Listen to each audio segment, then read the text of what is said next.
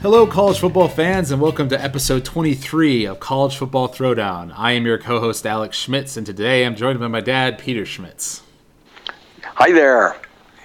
All right. Yes, we are here today to talk about our great team, our beloved team. Maybe we shouldn't say great team.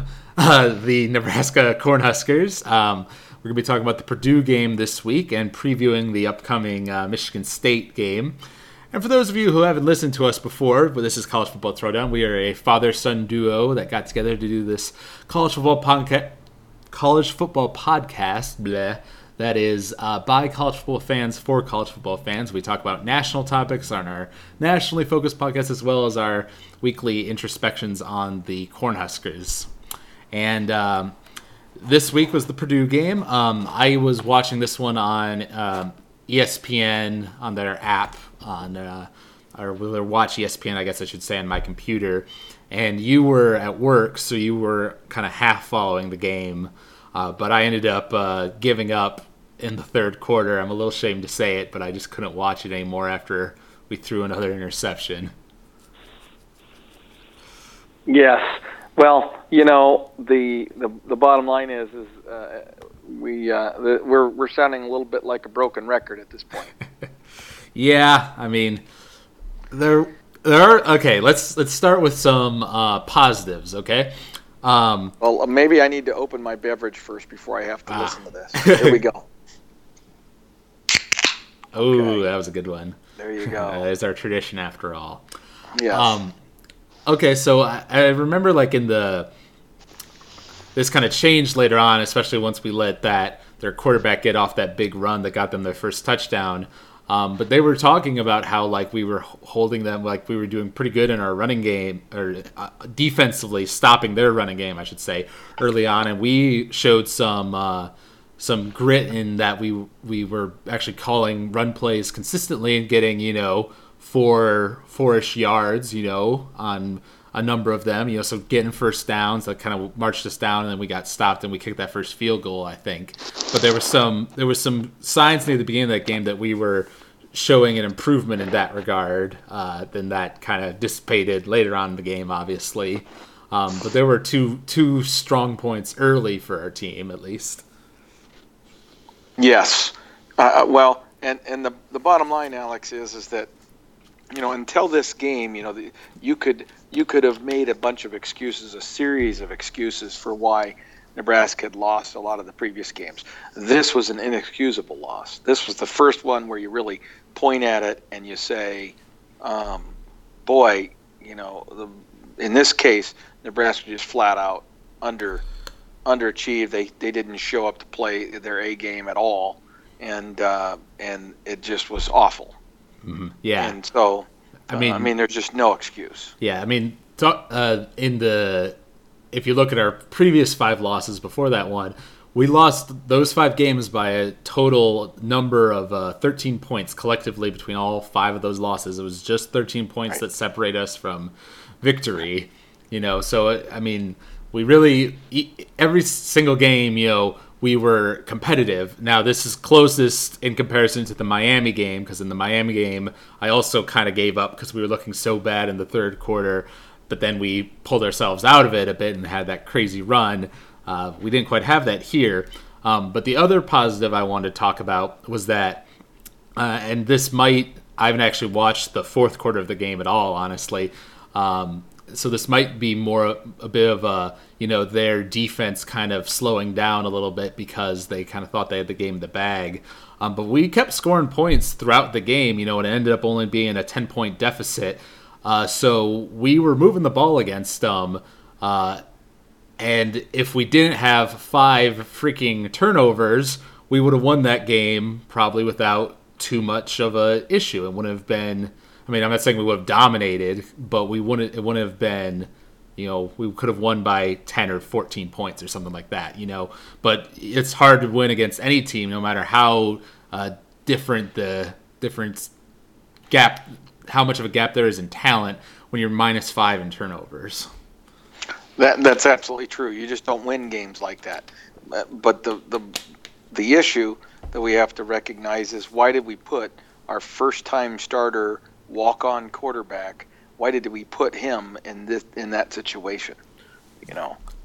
Those are some of the fundamentals that keep coming back over and over again. And I think I've come to the conclusion and the recognition that this offensive coordinator that we have that's calling the plays does not know how to establish and remain committed to a running game. His background, where he is comfortable, is in throwing the football. Mm-hmm. And so we're not going to get what we desire from him unless and until we have such a dominant running game that he's compelled to do it by virtue of that. And so, when are we going to get to that point? I don't know. Although here's 2 points I would say.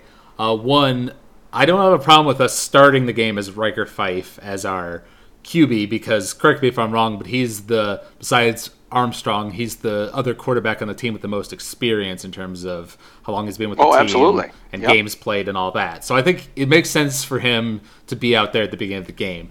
Now, after he's thrown like his second pick or third turnover or whatever, that might be the point where you try to switch it out to see if the other guy can make something happen. I don't know why we.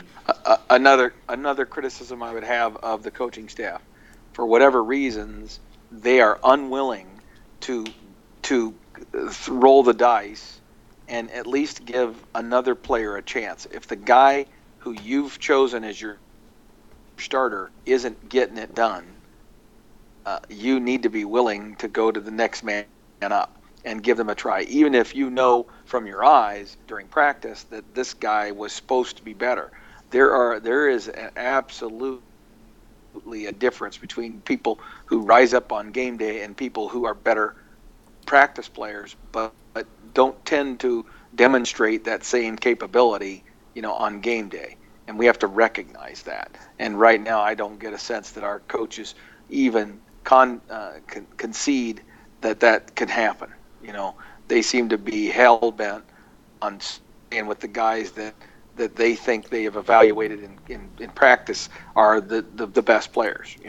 When your offensive guard's getting his ass blown up every play, you go to the next guy, even if you don't think he's as good, in the hopes that maybe he'll rise to the occasion. Mm-hmm. And then the other point I was going to make in defense is that, we've harped on this a million times on the podcast, and I absolutely agree with you that we need to have more of a commitment to the running game. The fact that Langsdorff is so ridiculously focused on the passing game is a detriment to our team. But we were having success throwing the football against them. We had over 407 passing yards, Riker Fife did, or something like that. So, we were getting some drives. When I actually looked at the stats afterwards, we had 28 first downs, they had 20. We had 484 total yards, they had 457. Our times of possession were pretty much identical, 29 minutes to 30 minutes. We had about the same amount of penalties, So, really, we were with them or better than them in pretty much all the stats except for turnovers, obviously. And obviously, Fife threw some atrocious balls that led to those interceptions. But in other drives, he was having success throwing the football. So I can kind of understand why they would continue working with what was working in terms of passing it. Now, I don't necessarily think Fife should have stayed in the game after he turned the ball over that many times. Okay, so what does the coaching staff do? At some point, you're agreeing with me then that one of the keys here is you've got to be willing to give it a go and make a change. Mm-hmm. So yeah, that's the key. Well, and it certainly doesn't help that we lost two of our best players in Pearsonell and is Newby legit injured? Don't know what his situation is, and also Westerkamp. That's right. Well, and he came back. He came back out on the field, but the question is he going to be gimpy, the rest of the season type of deal? So we'll see. But bottom line is that We have to recognize that this is a full-blown, transition at this point. That we can no longer concede that this was going to be some slight transition, and that we were going to be able to take advantage effectively of the talent that we had on the team, because our coaching staff has shown an inability to do that. So now we have to pretty much wait until they get their kinds of players and see if, after the loyalty issues that might be part of the issue here relative to Bo Pelini's players maybe not fully buying in, combined with their scheme and concept versus what those players that are currently on the roster are capable of. You combine those two things, and what is the status going to be? Right. So we'll see. Yep. We should probably talk about this. You had forwarded me an email last week after the podcast from a discussion, something one of the guys on one of the Husker forums had posted from a conversation he had with an anonymous player who he didn't reveal who that was, but somebody on the team who was talking about how, in his perception, Bo's staff was a little bit more like played favorites a little bit, whereas he found that Riley's staff had done a better job of trying to spread the wealth, as it were, and were just teaching them better fundamentals in practice, and that there was a small number of players on the team who maybe were a little more allied with Bo and weren't giving it their all, but that he was on board with Riley 100% and said, we're working through it right now. I know we're struggling, but we're close. That was kind of his message. And that did give me some hope in terms of the fact that, this coaching staff, we have shown improvements in many areas from where we were in game one to where we are now, certainly. Well, we'll have to wait and see. I mean, I'm questioning whether we'll win another game this season. And, pretty much all of the goals that we had, including even winning season, maybe getting to a bowl game, those are all pretty much out unless we pull a rabbit out of a hat and win this weekend against Michigan State and then proceed to beat Rutgers and Iowa as well. Then we would be 6-6. But the likelihood of that happening is slim and none. And so we're looking at a season without the benefit of the extra 15 or 20 days of practice before a bowl game, which doesn't help you build, additional skills and such. And this is a season that tragically just needs to come to an end, and we just move on, clean the slate, and hope that by the beginning of next season, either Tommy and some of the other players have developed enough of an understanding of what the coaches are wanting to accomplish and being able to do it physically, or not. I mean, it's just crazy. Yeah. So, but bottom line is that was a devastating loss to observe, and I'm very disappointed that it's come down to this. But at this point, I think as a Nebraska fan, you have to accept it, recognize that screaming and hollering and clamoring for change at this point is not a good idea. Yeah, I mean, in terms of, I feel like at this point, 4-8 would be, I think we're capable of that, because I mean, we're not beating Michigan State, and I doubt that especially if we'll have to see how Iowa does, but given that they're undefeated at the moment and the clear winner of our division, I don't think we're going to beat them either. So my best hope is that we don't get ourselves blown out by either of those two teams, and then we find ourselves to beat Rutgers, which would bring us to 4-8. Right. Yeah, and there was another thing I thought I had. When I was looking through all the teams, like the week 9, I guess it was week 9 games for all the top 25 teams for our national podcast that we're gonna have next. But I noticed a lot of them have only played like 8 games. A lot of them have had a bye by this point in the season, and we have not. I think we're unusual in that regard. So we have a very late bye. Yeah, so I'm not going to say that that's like having a bye week would be a decisive factor in us like winning one of these games necessarily, but I do think there's something to how our team could have been benefited by having like a bye after one of those losses to kind of reconstitute ourselves a little bit instead of having to constantly be looking forward and not having that moment to look in on the team, you know? Right. Well, and so, it's just another little detail in the whole makeup of our season and what has caused this set of circumstance to occur. But bottom line is that as Nebraska fans, we need to just look to the future and hope that we can continue to get better and build on something for the remainder of this season so that we have something to look forward to for next year. Because I still think we have quite a bit of talent, and I don't think anybody on the team is leaving for the pros early. We may see some talented players leave the team just because I think there's clearly some people who are not fully engaged, not fully bought into what's going on. And I think Riley needs to seriously look at his staff and ask himself the question, do I really have the guys that are going to help me to get where we want to go? And there might be a need for one or two of those staff members to maybe take it on down the road. Mm-hmm.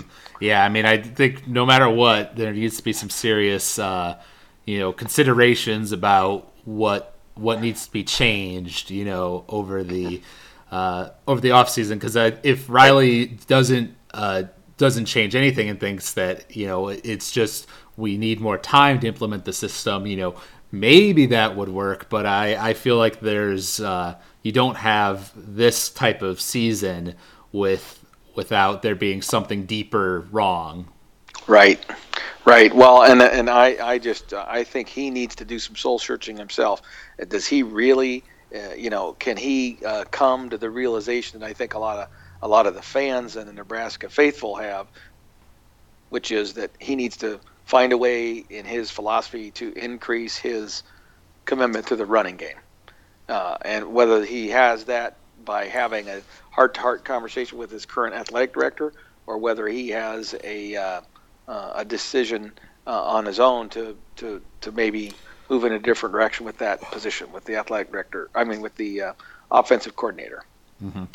Yeah. So, because I mean, what he's got moving forward, if he thinks that throwing the football 65-70% of the time is going to be the way to go, then it's not going to work. Mm-hmm. Yeah. Well, and one final message, I guess, to the Cornhuskers listening out there. I know we're all talking about looking at the next season because we don't really have a choice at this point. There's not a lot to salvage here because we're not going bowling, pretty much, unless, like you'd say, we pull off some sort of crazy miracle. But at the same time, I don't want to preach that too hard because we gotta still watch the games and try to cheer on the team and stuff. Because if the team gets into that kind of philosophy too, then we're going to lose all three of these next games.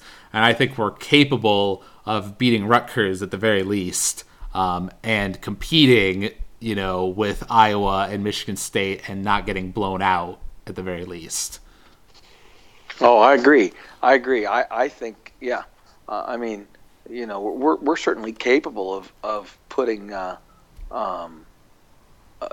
scare into Michigan State. We're capable of beating, Rutgers and Iowa. I mean, you look at Iowa and who they've played and how they've played, with the exception of their dominant win at Northwestern, there's no game that I've seen where I look at them and say, oh, they're way better than us. Mm-hmm. Even with DeMornay Piersonell out. I mean, DeMornay's season has been basically a non-factor for us, and now he's gone for the year. And my only hope is that DeMornay can recover from his injuries and be reasonably close to himself again next year. I question whether that'll be true. I think I think it's going to be very hard for him to recover from those injuries and be the player that he was. Mm-hmm. In terms of his speed and everything.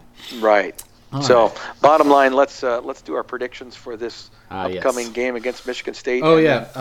I forget. We can go from there. Forgot to mention it. We had predictions for the Purdue game last week.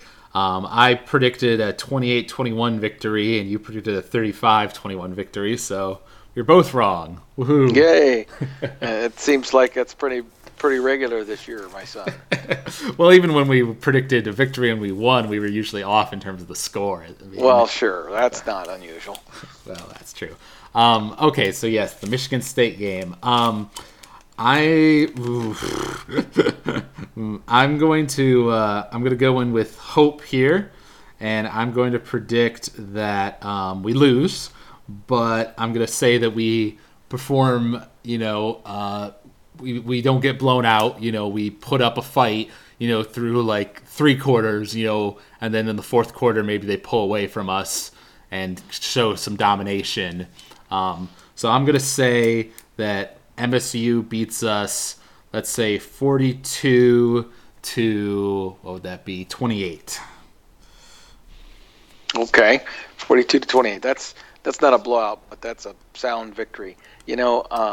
I would say I would hope for something similar to that as well. I hope that we're smart enough to run the football to basically shorten the game, and because if we happen to have a couple of good things go our way, like we get a turnover here or there, and we're able to stay close or even take a lead, I think the critical thing will be making the game short. So if these guys are smart enough, like I say, to start running the football more, that will do 2 things for us. It'll keep us from getting blown out. It'll accelerate the game, and it'll allow us to protect our quarterback a little bit more effectively, so that when we do choose to pass it, that he's maybe got a little easier path for decision making. So I'm going to say it's going to be a lower scoring game for us, and I'm hopeful that we can slow them down a little bit. But they're coming off a bye week. They're as healthy as they've been all season. Their offensive line, which has been in shambles most of the year, is starting to re-emerge. I'm afraid that my worst nightmare is going to happen, and I think they're going to beat us by hanging half 100 on us. So I'm going to predict a 55-21 victory for the visitors from East Lansing. Yep, I mean that certainly is a possibility after showing last week. I mean, like you say, that's our first. The Purdue loss is our first truly bad loss. The other ones have been frustrating and painful, certainly, but that's our first loss where we were truly just inept, basically. Right. Well, and you questioned whether their effort was good enough. Right. Well, and it's not an excuse, but I mean, we were decimated by injuries at the beginning of the season, and now more recently, if Tommy's not playing, I would say my score is would be dependent on Tommy coming back reasonably healthy. I think if it's Riker, Fife, and or the guys behind him playing, I think our chances of having a solid showing decrease for sure. Right. I would agree. So it is what it is. So the message for Nebraska fans has got to be one of looking longer term while cheering for the guys and supporting the team and, frankly, the coaches, because they are who they are for right now. And we're going to have to support them, and it's better to do that and see what happens, give them a chance to recruit some of the players that they want, and let's see what happens. These coaches, this isn't their first rodeo. They've been here before. They know what they're doing to a large extent. We might not agree with everything, but by golly, let's give them a chance to put this thing together, and let's go. All right. Well said. So if you all out there enjoyed this podcast, you can email us at huskerpete13@gmail.com. You can find us on footballthrowdown.podomatic.com. You can leave us comments on that page or on the Podomatic app. And you can find us on iTunes. We're College Football Throwdown on iTunes. Sorry. And leave us ratings and reviews there. We like hearing from you guys whenever possible. So thank you for listening out there, Husker Nation. And forever and always, go Big Red. Go Big Red.